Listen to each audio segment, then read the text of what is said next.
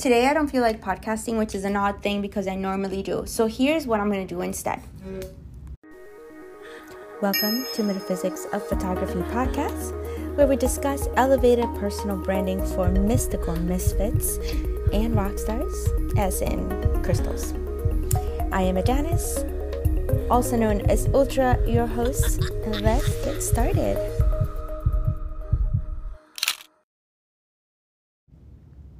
Well, what I'm going to do instead is podcast anyways, because one of the things that I've learned is that discipline is freedom. Okay, why is discipline freedom? I actually don't know. Or maybe I do know, and that's not the thing that's interesting me right now. What I'm more interested in is, what do you do, right? Like, what do you do in those moments where you don't want to do the thing? Most of the time we start off at courses, programs, new adventures, very, very, very excited. We're driven by this excitement. We're like, oh my God, like, what's going to happen?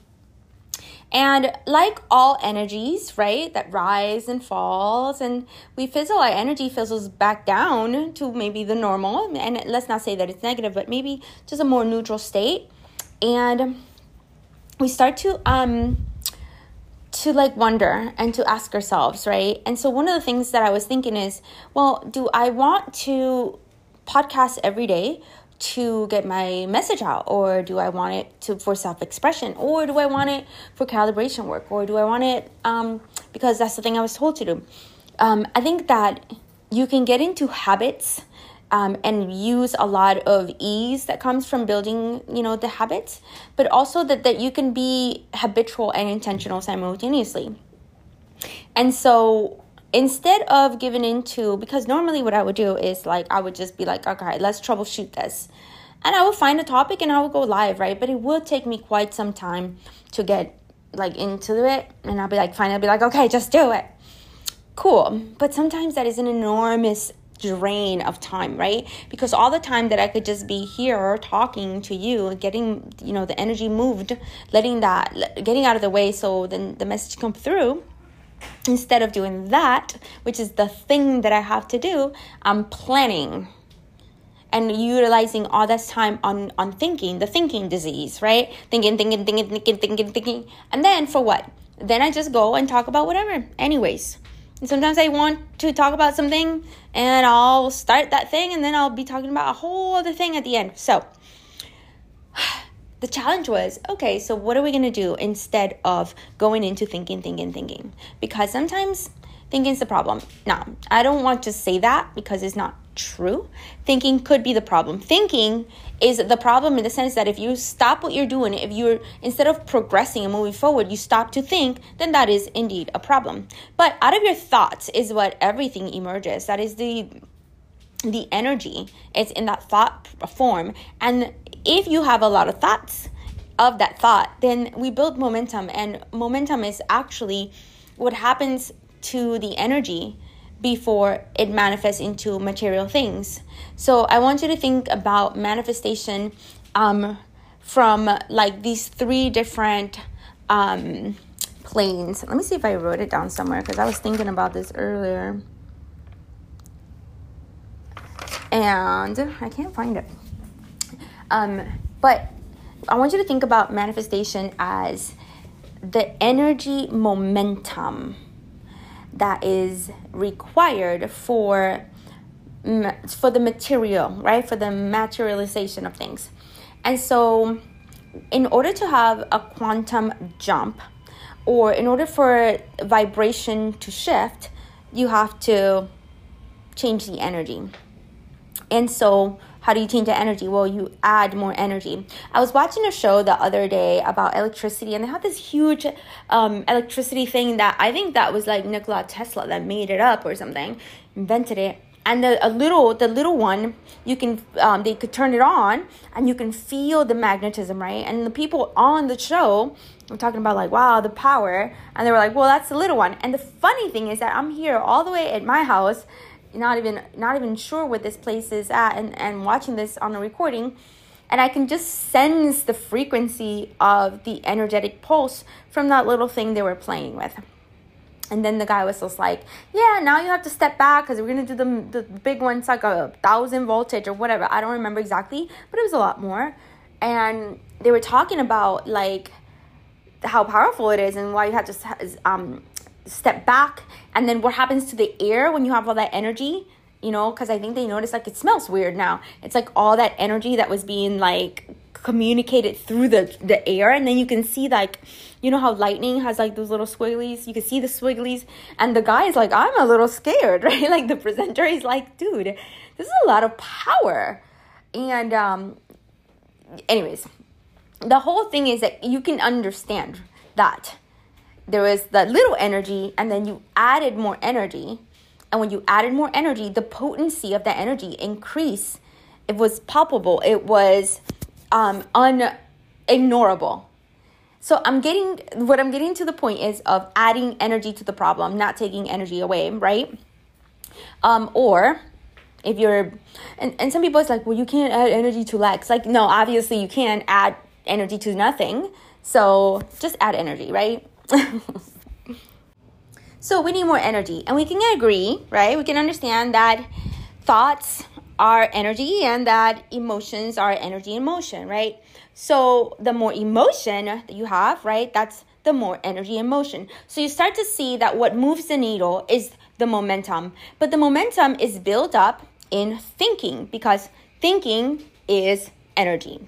So when you are thinking, and before it could actually manifest, you need to build the momentum in the thinking space, right? You can't just have one thought of like, I wish I had a better life, and then that's it, done, right? There's no momentum there. And that could have been a wonderful idea, and you could have no resistance towards that idea. But if you really truly had no resistance to the idea, really shortly after hanging on to that thought, another thought just like it and slightly better will pop up. And I asked Spirit, I was like, why is it always slightly better?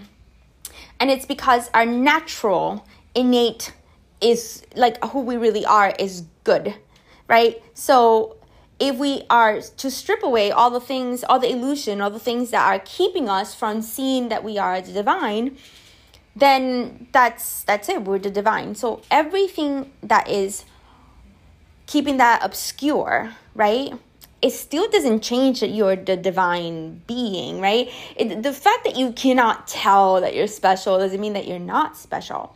So it always has a bias. Think about life always having a positive bias, right? So I think it's a really cool perspective and an understanding, because if who you really are innately is a divine emanation of God, you are innately good. So no matter what you do, you have a good bias. You are going to get better results than you thought. And when you think you're going to get good results, you're going to get even better results than that, because we have that good bias, right? And in church, if we want to talk a little bit church in here, we call that grace, motherfuckers. We call that grace. So oftentimes we kind of shit on one thing over the other. Some people are like, the thinking disease, don't think, just act. And honest to goodness, if thinking wasn't required, I don't think that the divine intelligent being of God would give us things that are completely useless, right? For a long time, when people used to have their appendix removed, it was this belief that like this isn't a useless organ that has no purpose. And now, dun dun dun, having an appendix has been connected to infections, and when people get their appendix removed, they live shorter because they get sick more. Can you even imagine how stupid we are as human beings? We're like, cut that shit off. We don't need that. Throw it in the trash. And years later, it's like, oh, we do need that. Like, of course the fuck we do. What makes you think that we didn't? It's in our bodies. That's why I don't think that, getting rid of the ego or even shitting on the ego is bad. I think it's just like, leave the ego alone. If spirit didn't think we needed one to navigate the earthly terrains, then we wouldn't have one. So let all of you be sacred. Let nothing about you be like, well, this is a shitty part of me. There's shitty parts about me. Oh, you talk a lot. Well, that's what makes me good on radio, right? every single thing. The Bible tells us that you're going to turn your ashes into beauty. That's what's going to happen. So let's talk about what ashes is. You fucking burn to a crisp, right? There's nothing. When you burn a person up, cremate them, they go spread the ashes. There's nothing, just dust, powder. They're going to turn that into beauty. So imagine the process of cremation. You're dead.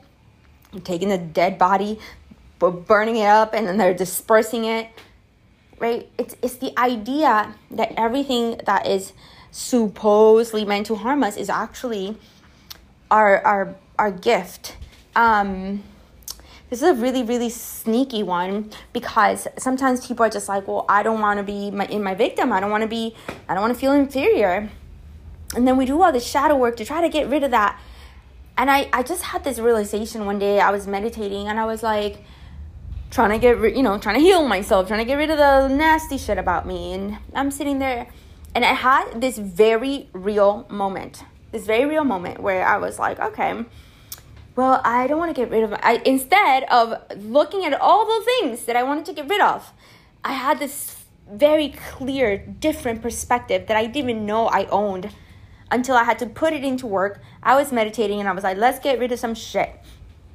And instead of finding stuff to get rid of, I was finding things I was grateful about. I was like, well, I don't want to get rid of my childhood. It seems fucked up, but first of all, Sacred Contracts tells me that I chose everything. So if I'm going to blame anyone, I should really blame myself. Second of all, without any of those challenges, I wouldn't be who I am right now. And I really have come to really love and respect who I am right now. So I don't want to change my childhood. It's like, well, maybe I should have changed that. I got slapped around a little bit. It's like, yeah, I know. And I know my little girl inside is like, I didn't want to get slapped around. I get it. But I am fucking tough. I'm the toughest girl I've ever fucking known. I would take on a fucking man. So if I had to tolerate a little bit of abuse to be this tough, then that means that was a requirement. And I don't want to change that. I don't want to change that about me. So I kept going through the list of things that I would change about my past that were broken and harmful and hurtful. And I couldn't find anything. And I suddenly found myself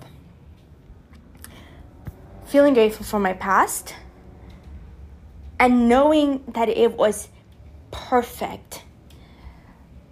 Perfection is not what you think. I feel like perfection is just radically being able to see the truth for what it is. And so I had a moment where I didn't want to change anything about my childhood when that's all I've ever wanted, to heal the past. And I think I even mentioned yesterday on my podcast, that, the same people that I criticized, and I still talk about the shit because I don't use it it's not painful, but it is helpful. It is informative. It is my story. It is a story that I chose to tell. And it's a story that I'm choosing to leverage, for whatever work I'm supposed to do in the world, whatever that may be. And I promise you that it will not be one fixed thing. It will change. You are meant to do many, many things in the world. This whole idea of like, I am a coach forever. Like, oh my God, yawn. How boring are you? So you had success as a coach. And suddenly you find that maybe you don't have success as a coach. Maybe the coaching had an expiration date on it and you just can't let go. Practice letting go. Okay.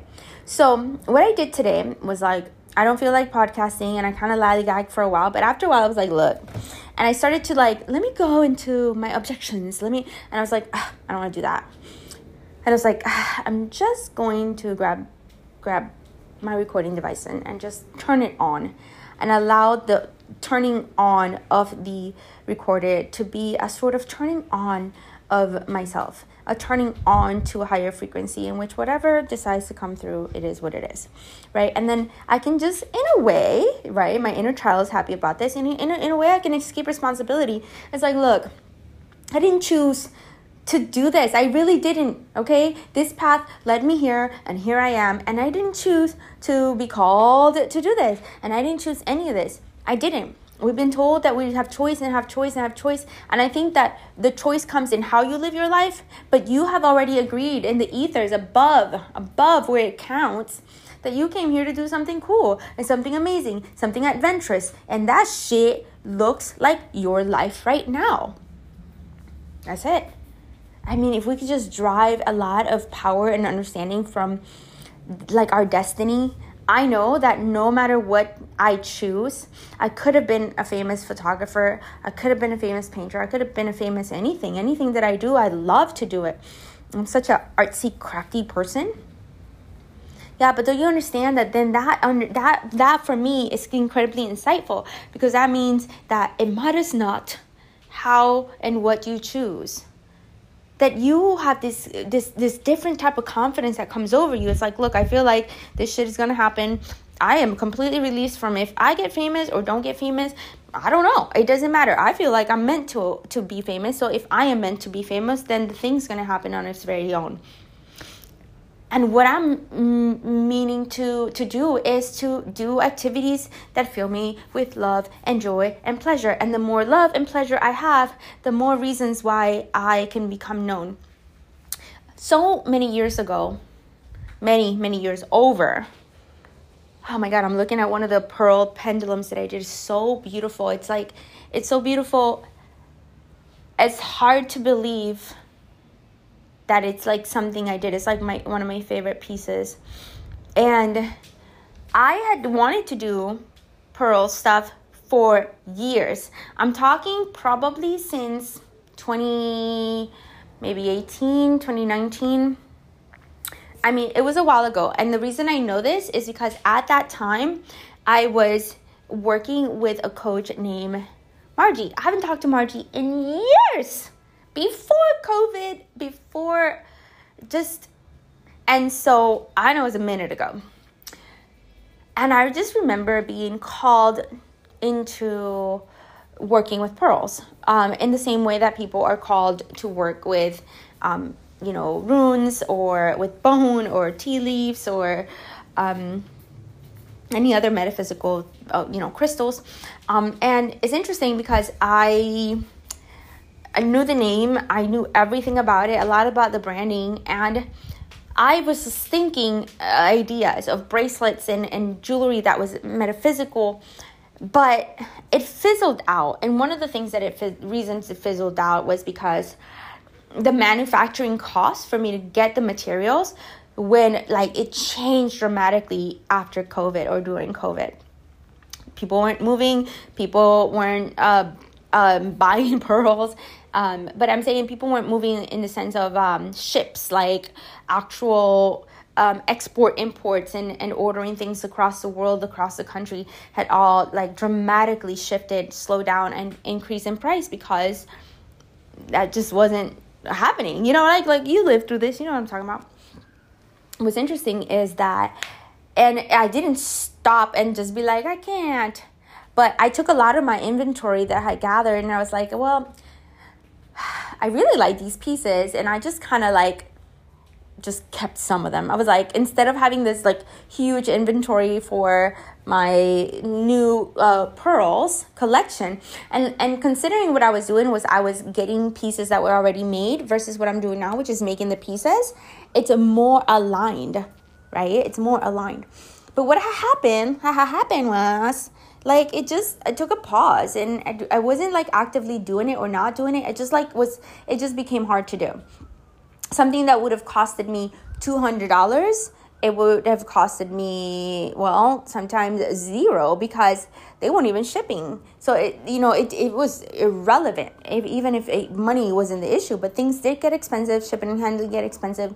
And one of the things is that some of the prices didn't change and the shipping didn't change, but it took much longer. So a shipment would come to me 2-3 months, then it was 6 months. And I was like, oh, no.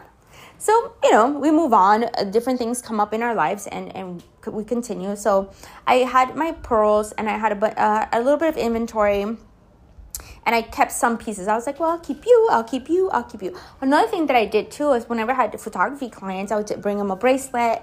I would bring them something. I gave out a lot of pearls away. I was like, I might as well just use it as a a leave behind, a giveaway, something really precious, right? And I was already starting to really get into the pearl medicine and the metaphysics behind it.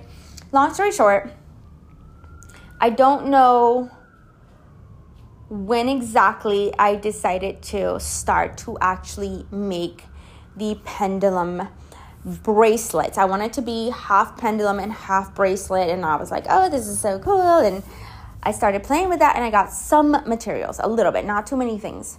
And again, I didn't just start right away, but one day I just started to just make them. And make them and make them and make them. And I didn't stop. But they weren't bracelets. They were just pendulums. And this is my thought process. I was like, I guess I'll just start with the pendulums and then I'll make the bracelets. And here's what I wasn't understanding. It was never the bracelets. It was always the pendulums. But sometimes ideas come in these gradual steps because you need to do something at that step. That doesn't mean that you're like, that's it, you did it. So a few years ago when the idea started, there were certain things that I needed to buy and put together. And then there's some other things that needed to come into play that it didn't come into play till now. I can tell you that I got more pendulums done. And I don't know, I was like going through the inventory that I made myself. And I was like, dude, how did I make like 20 pendulums?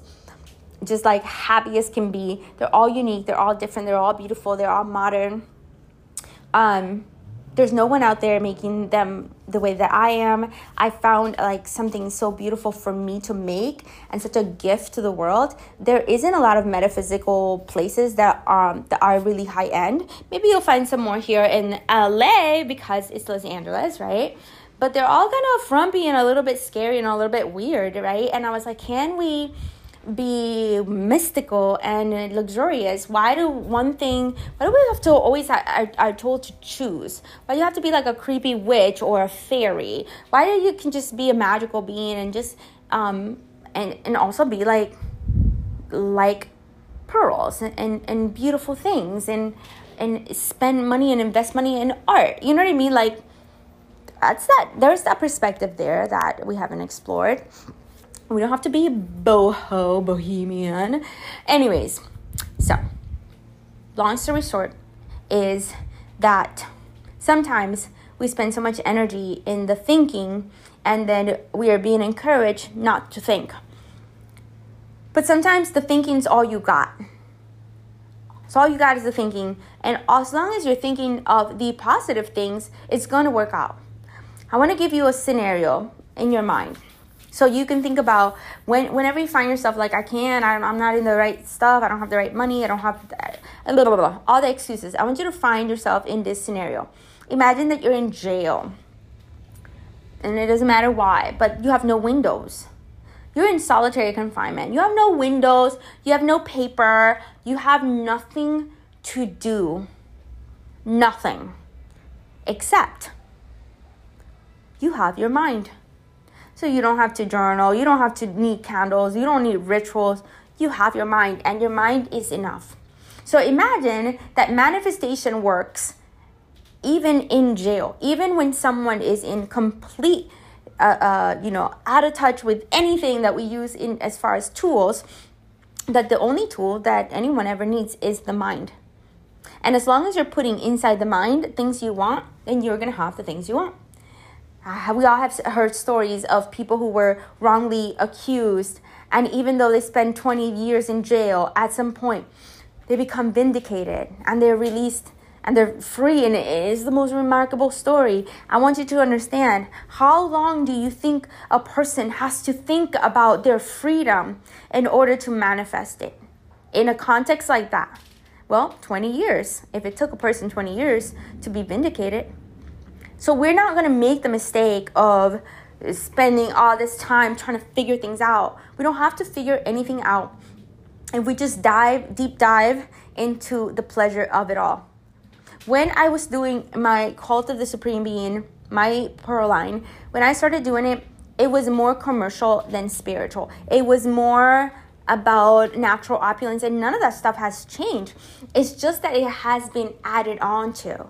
I had to get to a certain place for me to see what I really like, the real thing. And now that I've made my pendulums, I completely, I I have a couple of bracelets that are bracelet pendulums, but it's really shifted my focus because I don't need to make a gimmick. What I was looking at was a gimmicky type of thing, not because it's bad, but it's because I was like, well, people are not going to buy this, so let's do this other thing and they'll buy it. Whenever you find yourself compromising, the real vision or jumping the gun, just let it settle in. Think about it.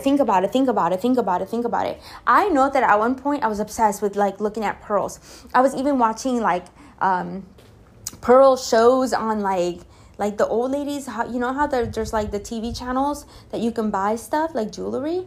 They had pearl shows and I would watch it. Fascinating. And I learned about what a keshi pearl was, and I learned the value, and I learned the cost, and I learned so many things, and I was completely fascinated. And let me tell you, after that, I have never seen another infomercial show like that about pearls again.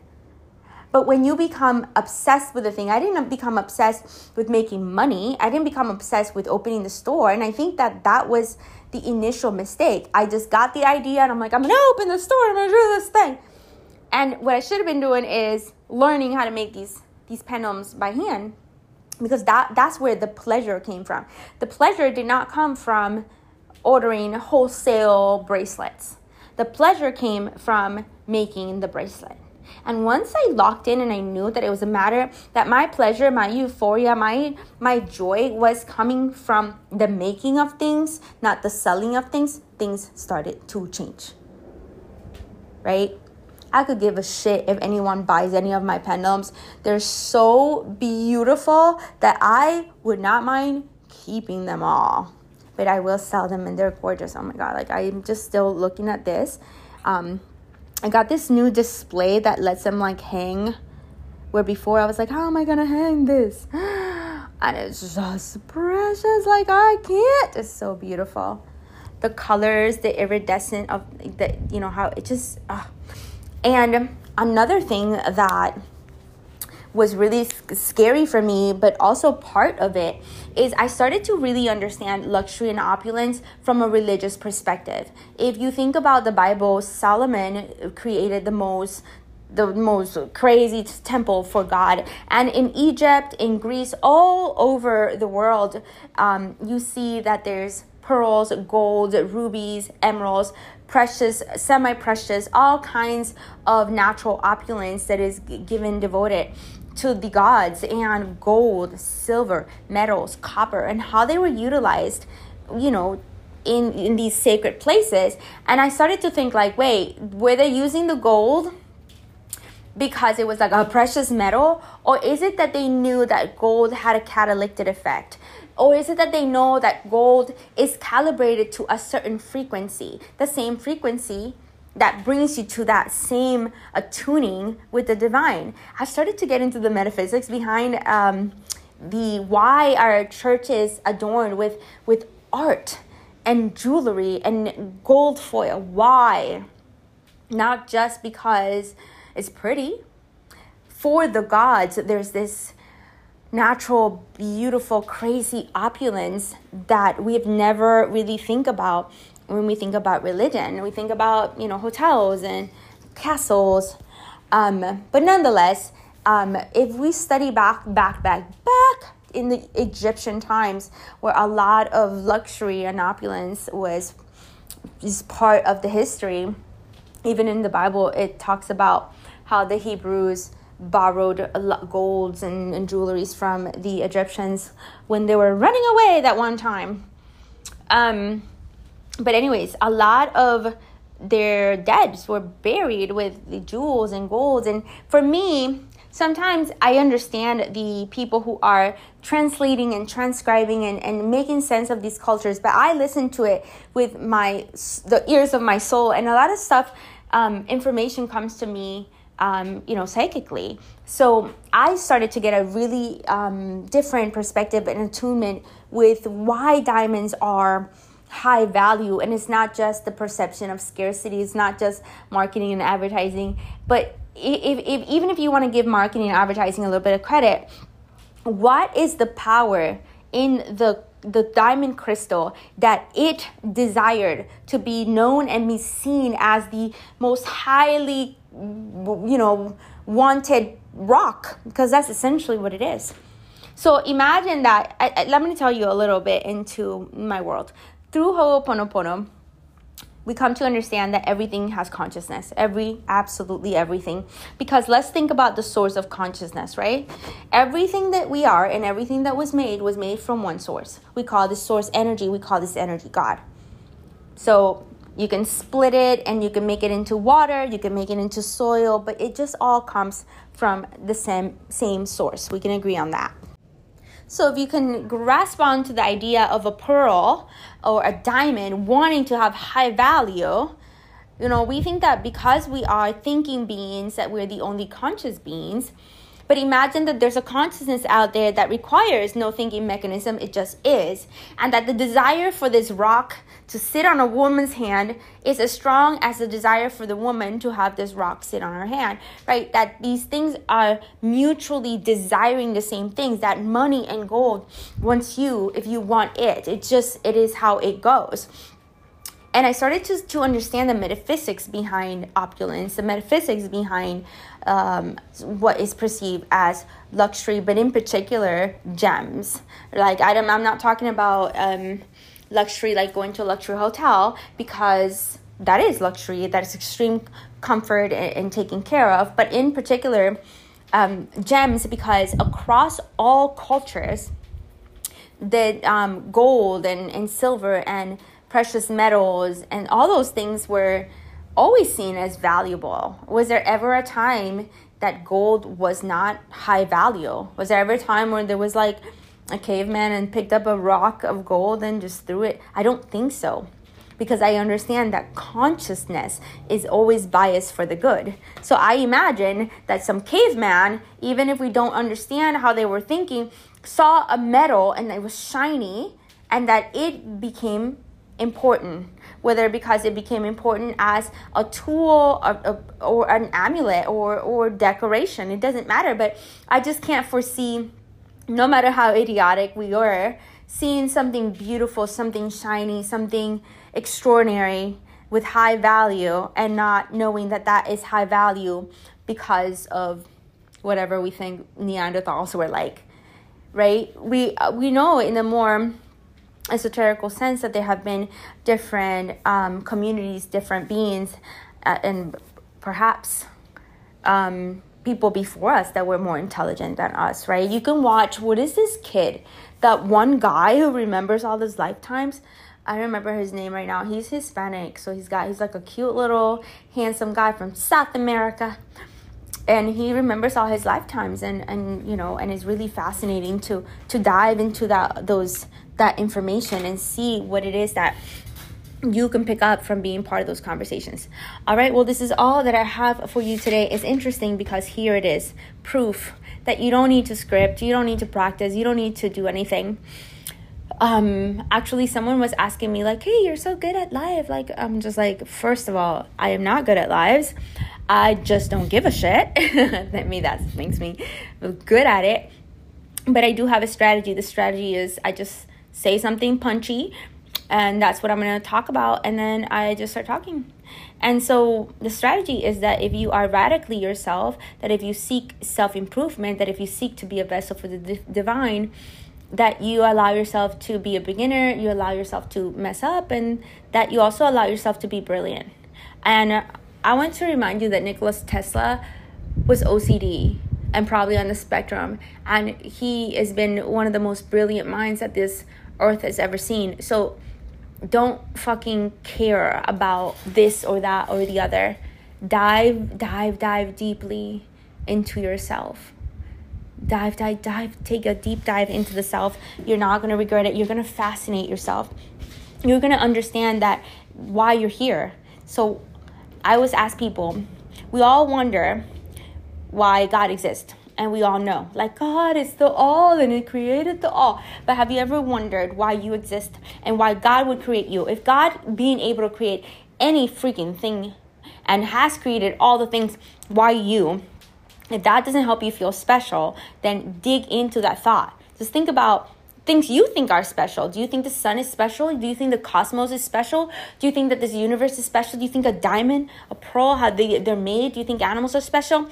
Imagine all the things that you think are special, and then just put yourself in that category as like God saw it, that you were so needed, so required in the expansion of consciousness, that it concentrated all this momentum energy for you to be materialized. Divine materialized is you. So take advantage of knowing that and understanding that at a deeper level, and make something amazing about with your life. Okay, so whenever you have a chance, I want you to do me a favor and picture your legacy. I'll talk to you soon. Bye. That brings us to the end of this episode. I hope that you have enjoyed it and learned something that can take you from diamond in the rough to crown jewel. Thank you for listening. If you enjoyed this episode and this show, please rate and leave a review on Apple Podcasts, and be sure to come back for our next juicy discussion, of course, about metaphysics, photography, and anything in between. Until then, you can find me shooting stars. Bon voyage!